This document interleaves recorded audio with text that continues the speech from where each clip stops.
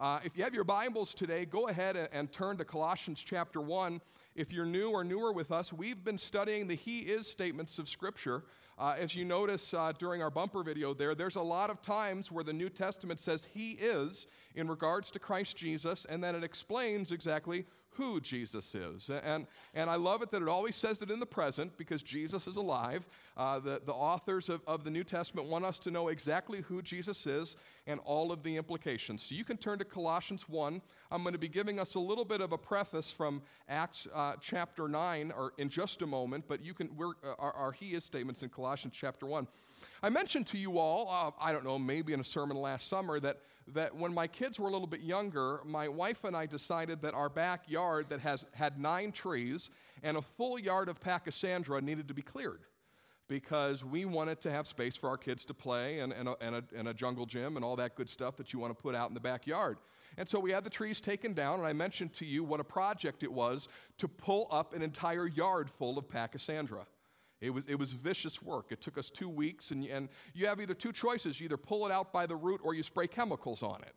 And we really don't want to spray chemicals on it. We were having children that are going to be running back there, so we decided that we'd pull it by hand. Now I mentioned that all to you, and you all laughed at my misfortune and how bad it was. But there was another surprise waiting for me when we got that entire yard full of pachysandra pulled so we could plant grass.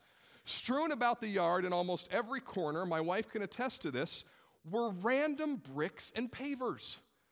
And they were in the ground, they were 3/4 buried, and they were everywhere with absolutely no discernible pattern. And I want you to picture for just a moment taking 2 weeks to pull a yard full of pachysandra and then realizing you have to dig out 150 bricks in random places. That is what we discovered. When I realized that it was going to be that much work, I thought to myself, we just should have sprayed the chemicals. My kids could have grown another eye or an 11th finger. It would have been okay. I would have been okay with that. So we painstakingly had to pull all these bricks and all these pavers. And I want to tell you, there was no discernible pattern. It wasn't creating a border, a path. I couldn't figure it out. It was just bricks all over the place. And they were a thorn in my side. Now, before we read our He Is statement of the day, we are going to read a passage about the author. The author of the particular He Is statements that we're going to look at today and next week is a man we know as Paul. But Paul was once known as Saul. And Saul was the greatest thorn in the side of the church. He was a persecutor of the church. And I want to read who he was and what he was doing before we read his He Is statement today.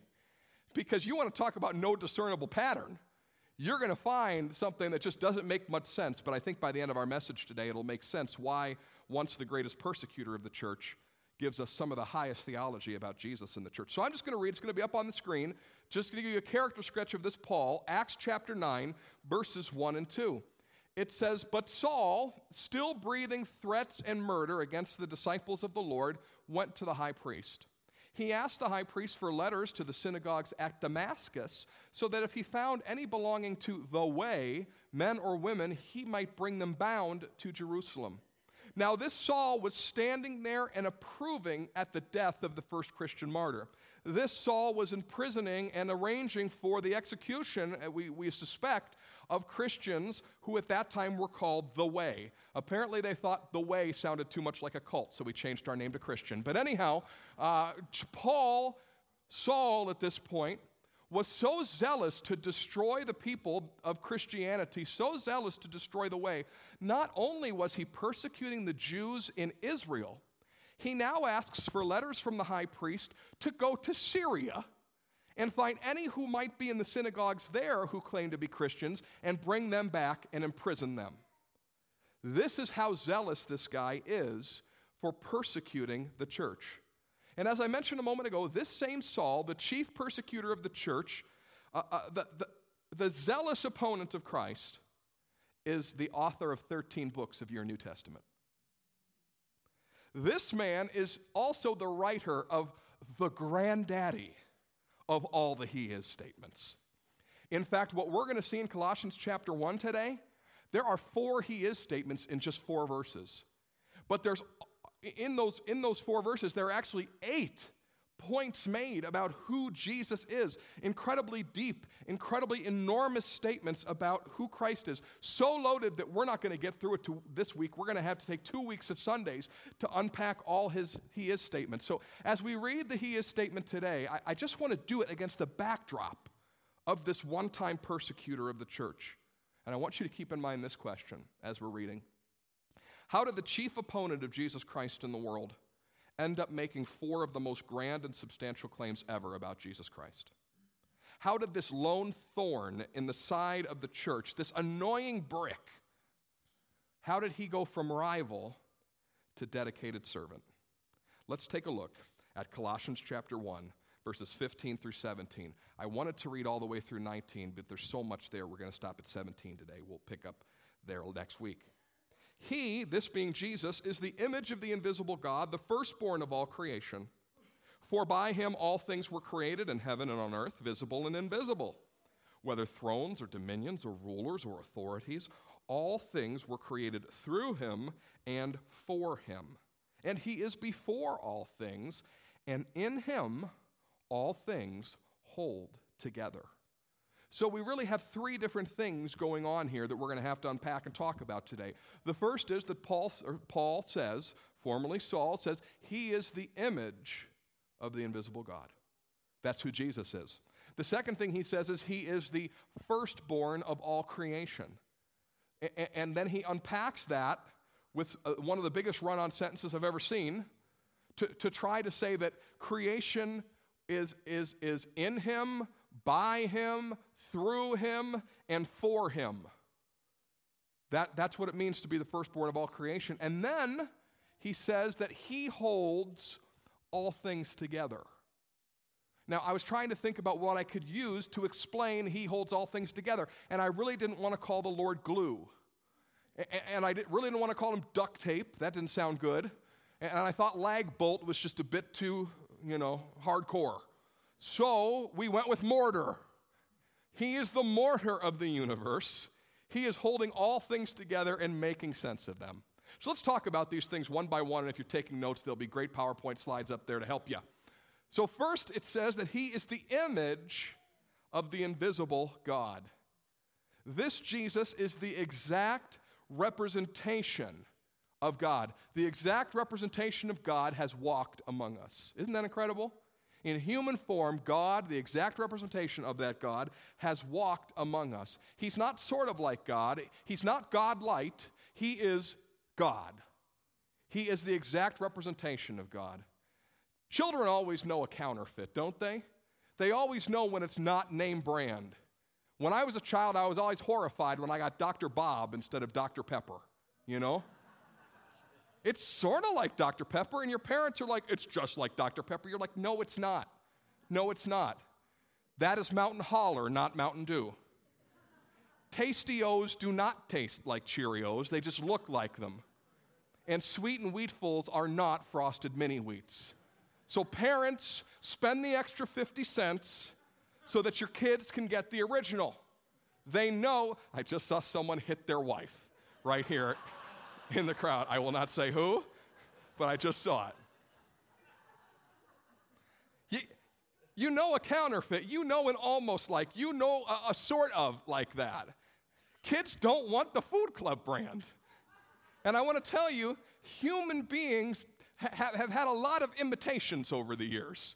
A lot of people who sort of looked like God. A lot of people who spoke well for God. In fact, there were even prophets who spoke for God, but who certainly weren't the exact representation of God on earth. Only Jesus can make that claim. Now, there are some who are incredulous about this. They would say, I don't know that Jesus would have made that claim about himself. This is Paul later on, having drunk the Kool-Aid of Christianity, deciding that Jesus was that. John 14:9 says, and this were the words of Jesus himself, he who has seen me has seen the Father. Isn't that incredible? Jesus says it himself. Hey, you want to see God? Take a look. You've got it. What that means is huge. That means that Jesus is not sort of like God. He is God. It reminds me of John chapter 1, verse 1. It's not going to show up on your screen today. In the beginning was the Word was with God, and the Word was God. He with and was. He was with God the Father, but he was God the Father. They are so indiscernible other than their role as persons. That's what's going on with Father, Son, and Holy Spirit. They're indiscernible because they are so unified, so fully loving. They're better than twins. You know how twins can finish each other's sentences? Like God begins and finishes the sentence together among himself. Father, Son, Holy Spirit, they are so connected that they are indiscernible from one another aside from the roles that they play. Isn't that cool? That's how awesome they are. So that when God looked, I assume it's God the Father looking at the Holy Spirit and Christ saying, let us create man in our own image. They're like, that's a great idea. I was thinking the same thing, right? That is the unity that exists within the Trinity. And so when Jesus comes to earth, even taking on the form of human flesh, he's coming in the image of God because we also are created in the image of God, but that image is marred. We don't all look exactly like God, especially from a spiritual sense, but Jesus can look like God perfectly, even as a human being, and that's what he did. But the implications of that are incredibly huge, and this is the implication. Everything that God wanted to communicate about himself in word, in manner, and in deed was seen and heard in Jesus Christ. If he's the exact image, everything that God needed to communicate about himself is communicated in who Jesus is and how Jesus conducted himself. That's a pretty big statement. That's a pretty big statement from somebody who used to believe Jesus was a heretic. That's Paul writing that. That's formerly Saul, who says that Jesus is the image of the invisible God. He once tried to stamp out the church, and now he's saying he is it. He is everything. Oh, and by the way, he is the second point, the firstborn of all creation. Now, there's a lot of clauses in there. If you look down at your scriptures and you read this again in verses 15 or in 16 specifically, you see that for by him all things were created. Then move it out 12 commas on to the end of verse 16. All things were created through him and for him. Now, I don't know the way that your particular translation reads it. I'm reading out of the English Standard Version today, but some translations say, for all things were created in him rather than by him. And if we want to get real technical this morning, if you read the Greek language, which the New Testament was originally written in, it does say, for in him all things were created. And so what we're really seeing here is the translators trying to get their mind around the idea that Jesus is the cause of creation. Not just the cause like, let's go ahead and create, but the cause of we won't create without you. In and by is a loaded way of putting it, but then just to really bring home the point, Paul ends the sentence after talking about all rulership and dominion and thrones. Then he says, everything was created through him and for him. Just so we would know that creation does not take place without Jesus. Not just from a standpoint of who created, but the why of creation. More on that in just a little bit. Christians get caught up on this firstborn thing because we see in Scripture that Jesus is not a created being. And when we see firstborn, we somehow get this image of our mind of, okay, does God have a wife? Did they have Jesus? Is this like Mount Olympus? What's going on here? But what is really going on here is the function of a firstborn within a family, especially in the ancient world. And that's why it says, the firstborn of all creation, by him all things were created in heaven and on earth, visible and invisible, whether thrones, dominions, rulers, or authorities. All things were created through him and for him. The firstborn within the ancient family is the one who eventually has the right to exercise his father's authority over his father's possessions. The statement firstborn here isn't that Jesus was created or that Jesus was born.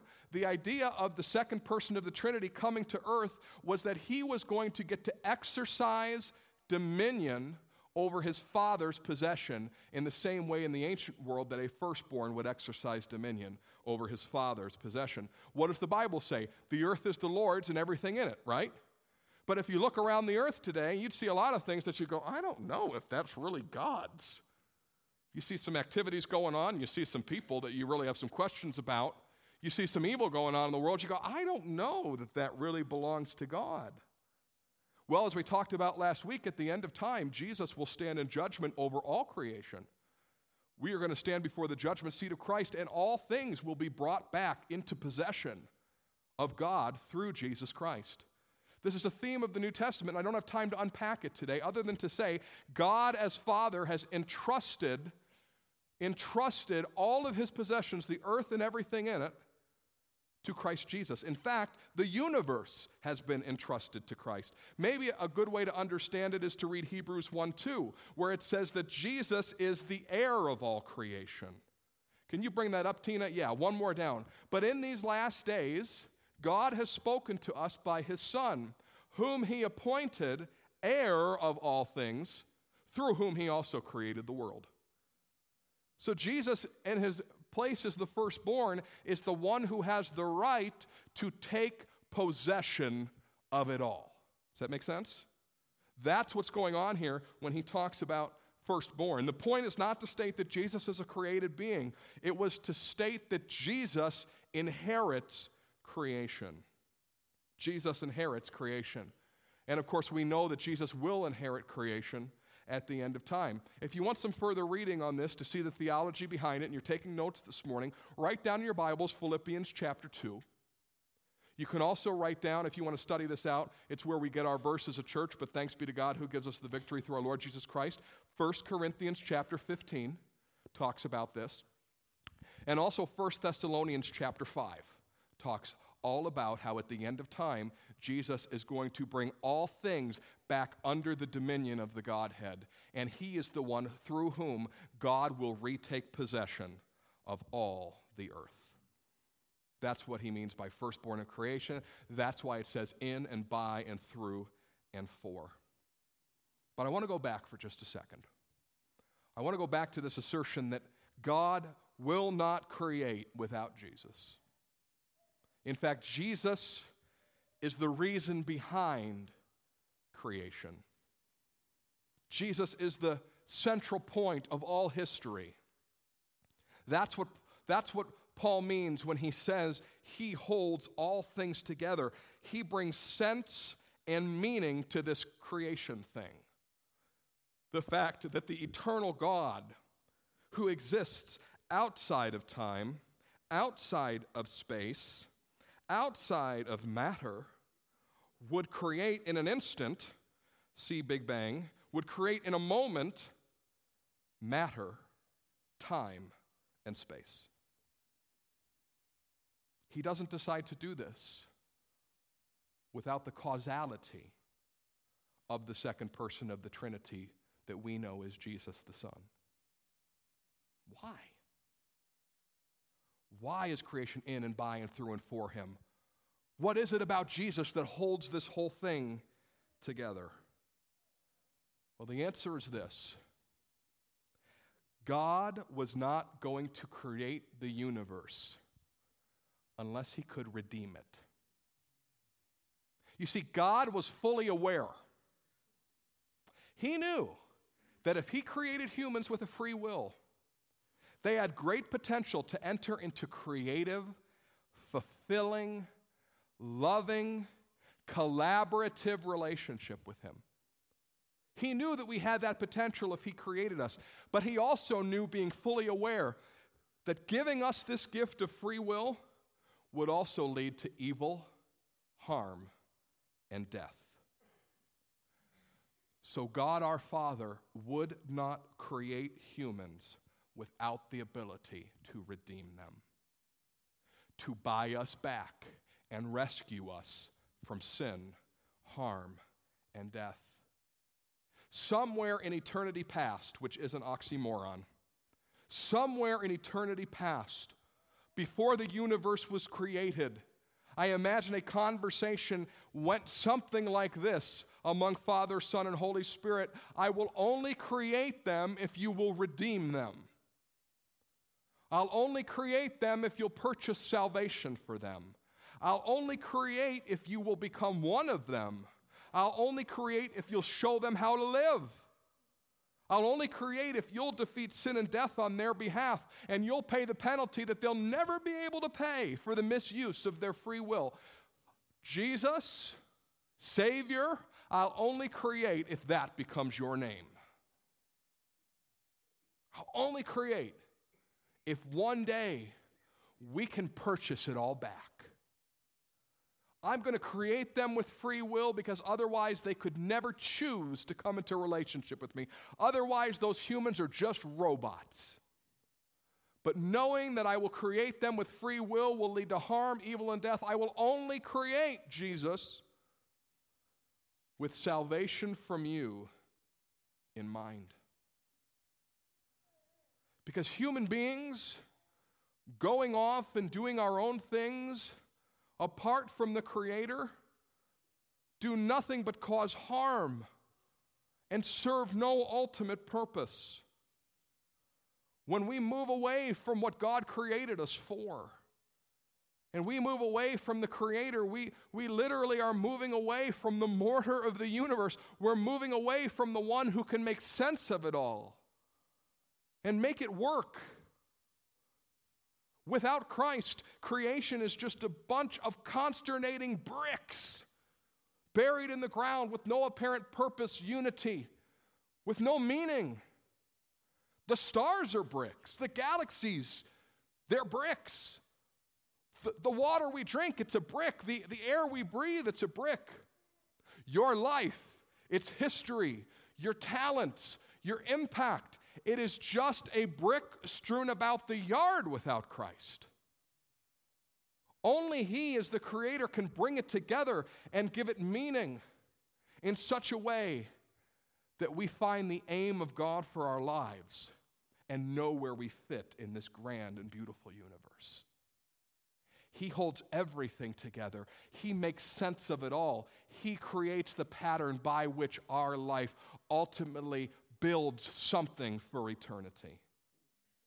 And that's what happened to Saul. That's what happened to this man who was the chief opponent of Christ, who now says he is the image of God and he is the glue, the mortar of the universe.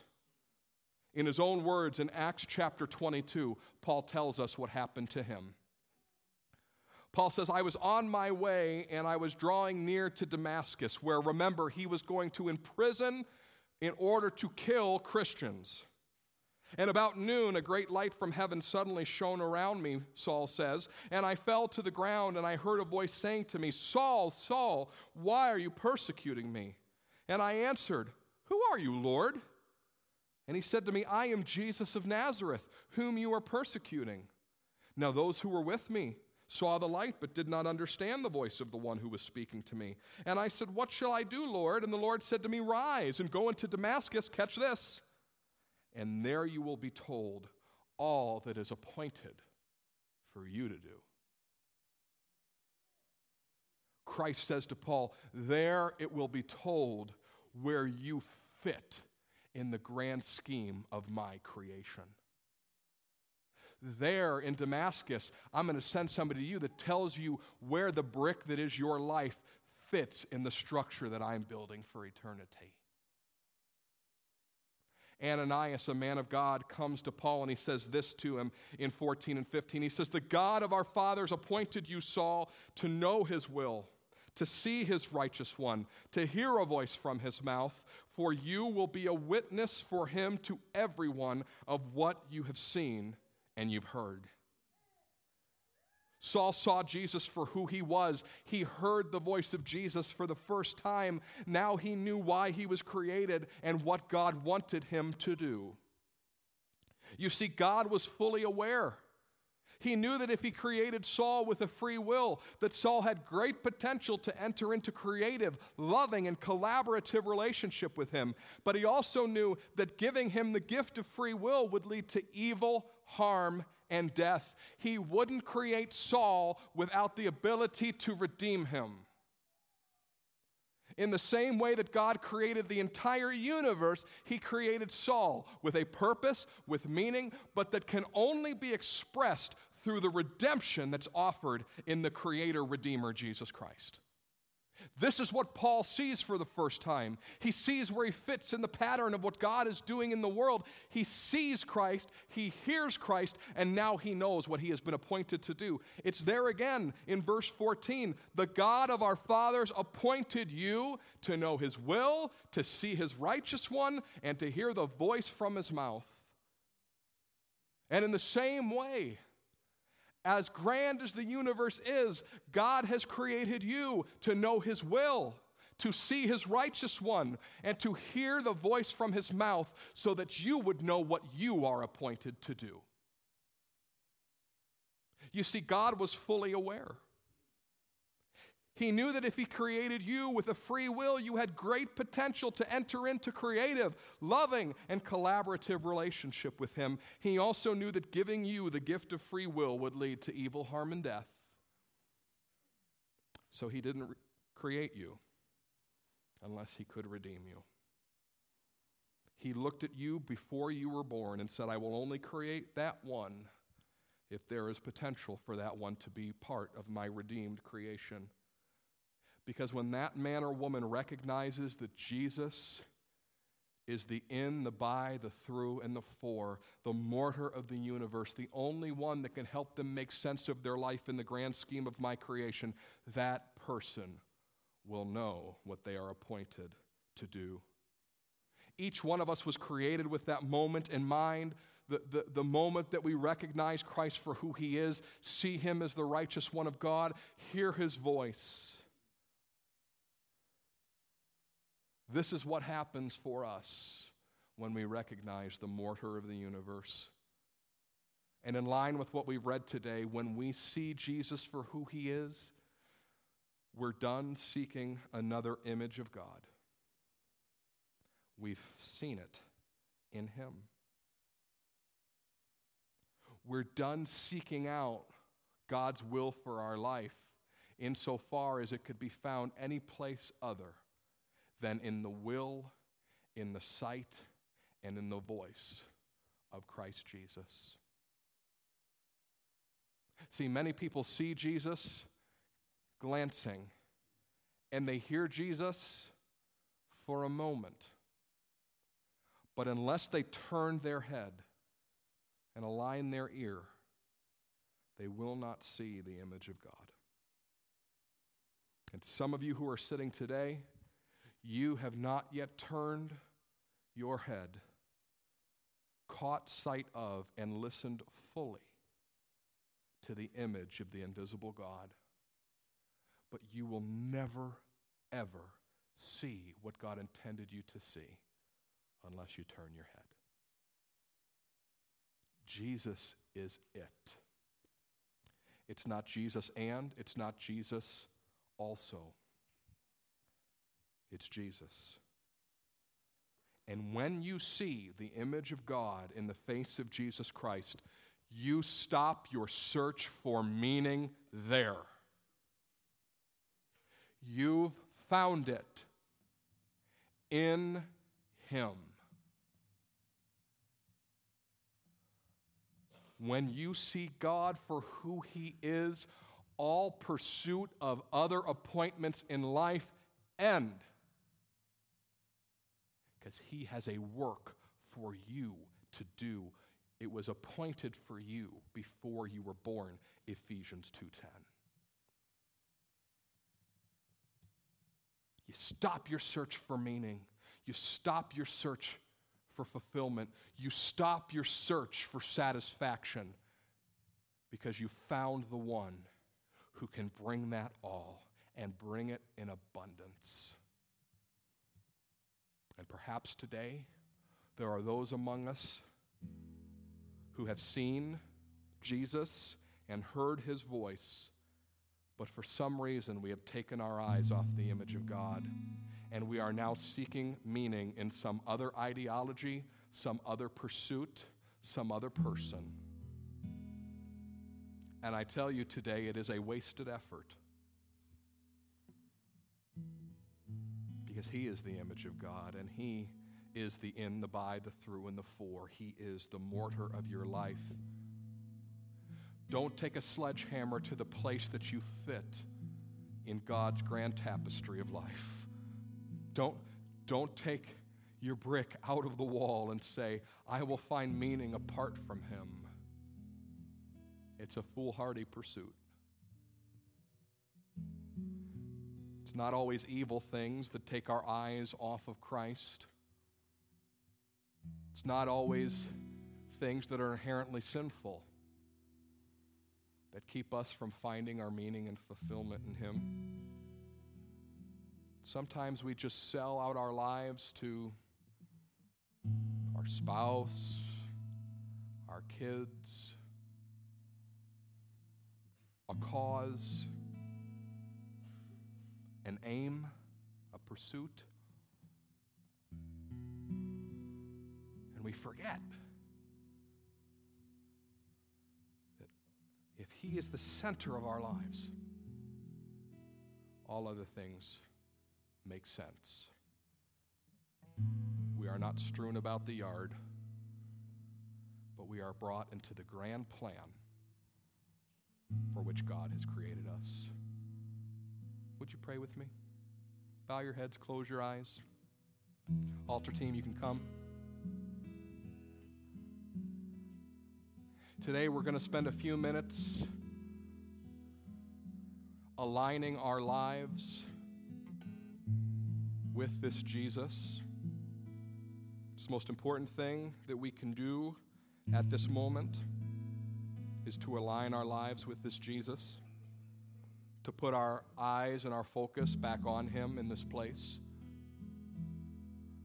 It's easy to pursue other images of God, easy to look for other sources of meaning, but they will not satisfy, nor will they be based in truth. Today, can we spend a few moments together seeking out this Lord? Today, will you join me in taking a few minutes to realign our lives in sight of him? First off today, if you are here and for some reason you're seeing the light today like Saul did, and you would say, Pastor Matt, I am concerned that I have never fully recognized who Jesus is. I've heard that he's my Lord, and I've heard that he's my Savior, and I may even recognize that I believe what you've said. He's risen from the dead, but I don't know that I've ever had that moment where I said, Jesus, I want to bring my life into line with what I was created for. I want to confess my sins to you. I want to be made clean and whole. I want to be redeemed like Pastor Matt's talking about. And I want to know that I belong to the one who created me. There's lots of words in the language for that: redemption, salvation, repentance, but are you ready to fix your eyes upon Jesus for the rest of your life today? If that's you, would you just raise a hand to heaven? Say, today, Lord Jesus, I'm fixing my eyes on you from this point forward. I see those hands. God bless you. God bless you. God bless you. You can put them back down. God bless you. That's just a moment of honesty with you and the Lord. I get to be a part of it as a pastor. It's pretty cool.